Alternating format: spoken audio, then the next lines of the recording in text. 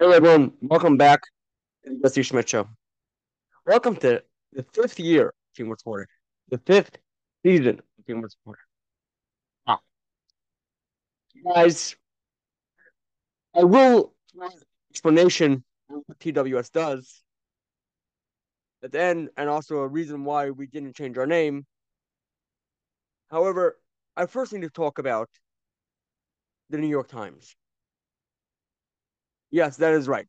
The New York Times decided that they're going to be very biased when it comes to reporting about the Israel-Palestine conflict. What do I mean? I'll tell you what I mean. Last week, the New York Times had the goal to report the day after the terrorist attack, two killed after car rammed into bus stop. They left out who the victims were. They left out who the driver of the car was. Listen, I understand that they might not want to take the side of Israel. I understand that they might want to not take sides. But by the fact that they're not taking sides, or by the fact that they're leaving out information, is very, very dangerous. You're normalizing terrorists.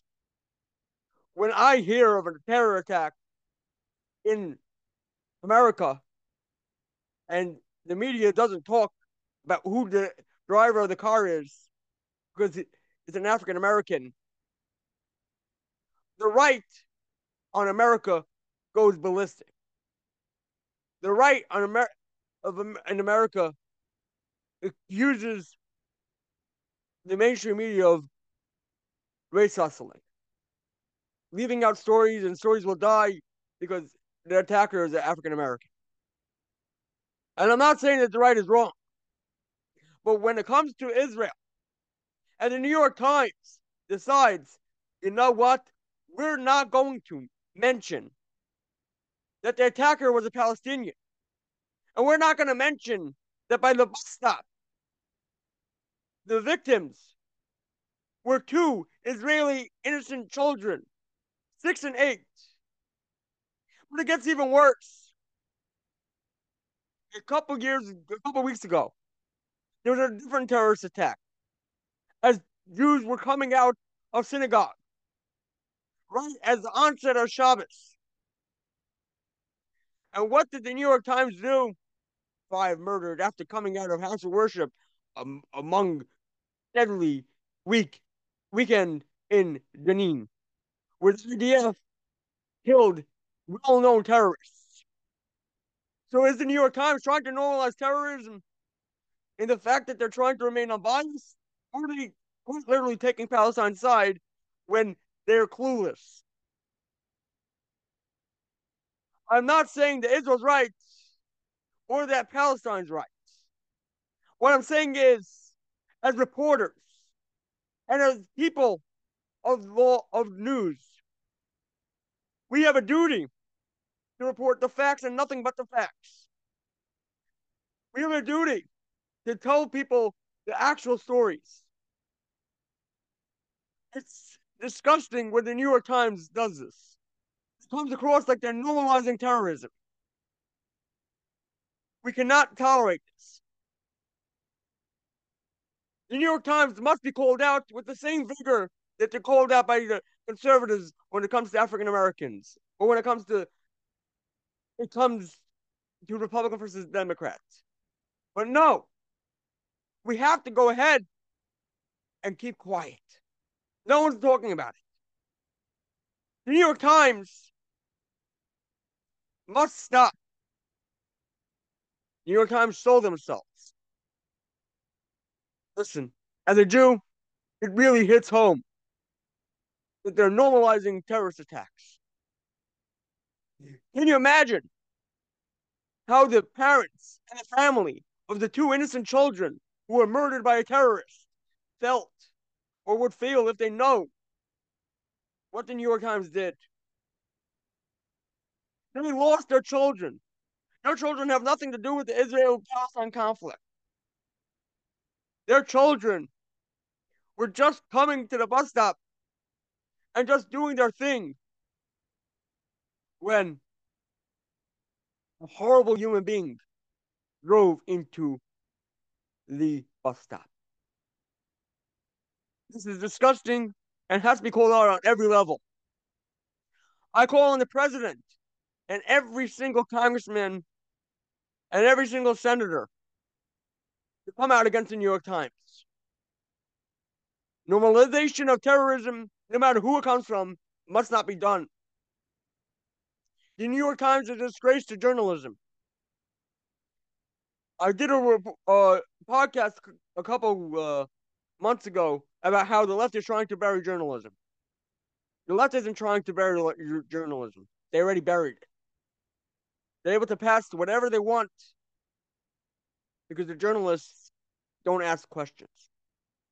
I'm here to remind you that journalists have a job to report nothing but the facts, not their opinion, not this and that, not be disinformation experts, but to do their job.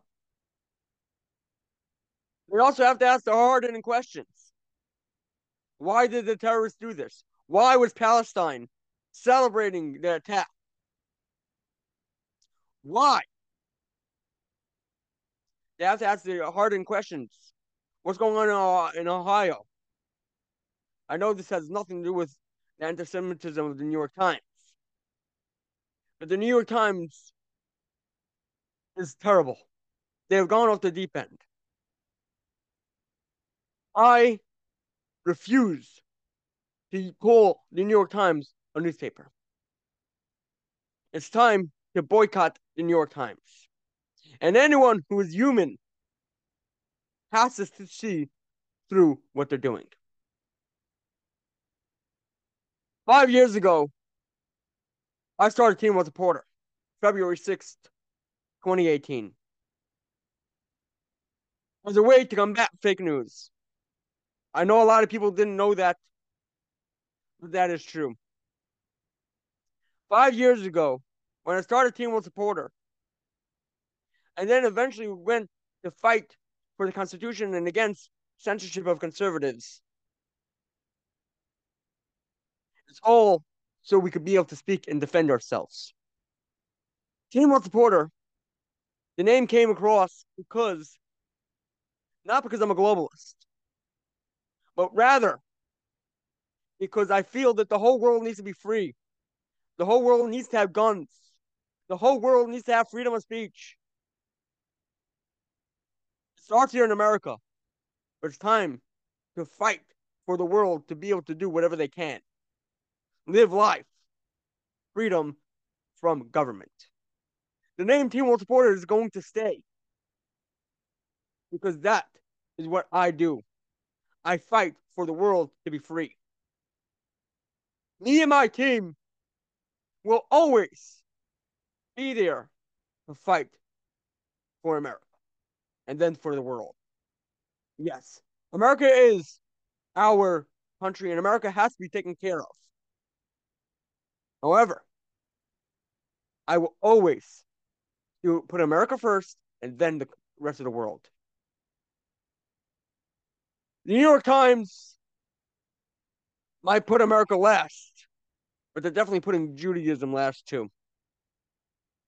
They go ahead and lie about the Jewish school system, education system, and they go ahead and claim whatever they want. No more.